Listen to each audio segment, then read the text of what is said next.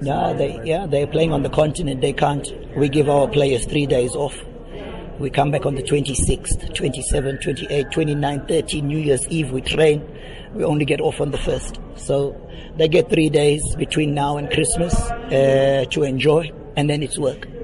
You know, there's no time for holidays when you're in the situation we're in. It's time to work very, very hard to turn the situation around.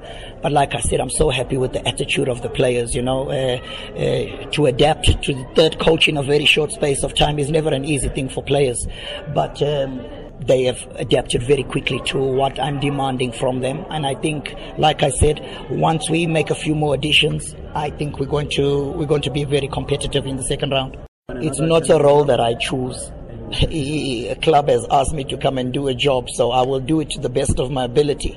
But it's a challenge that I really relish, you know, and I believe and I'm confident in my ability to turn things around, and I'm looking forward to the challenge. And like I said, come end of the season, I don't think we'll be in this position. Can you give me the nickname that I've said? Please don't. Yeah, I can't speak about the other 9.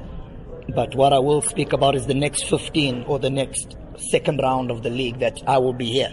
And like I said, there's a lot of issues we started to address last week already. Number one was the conditioning of the team. We started to work a bit on that.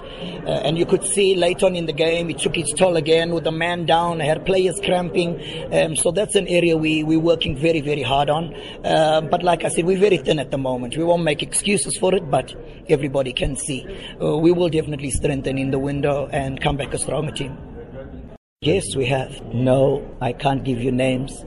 You know, I'm sure you guys know this. The moment we start mentioning names, other teams are alerted to players' availability, and we can't divulge names. You know, we're very close to securing 1 or 2 already for January. That's why I'm very positive that if we add to what we've got, we'll come back a stronger force in the second round.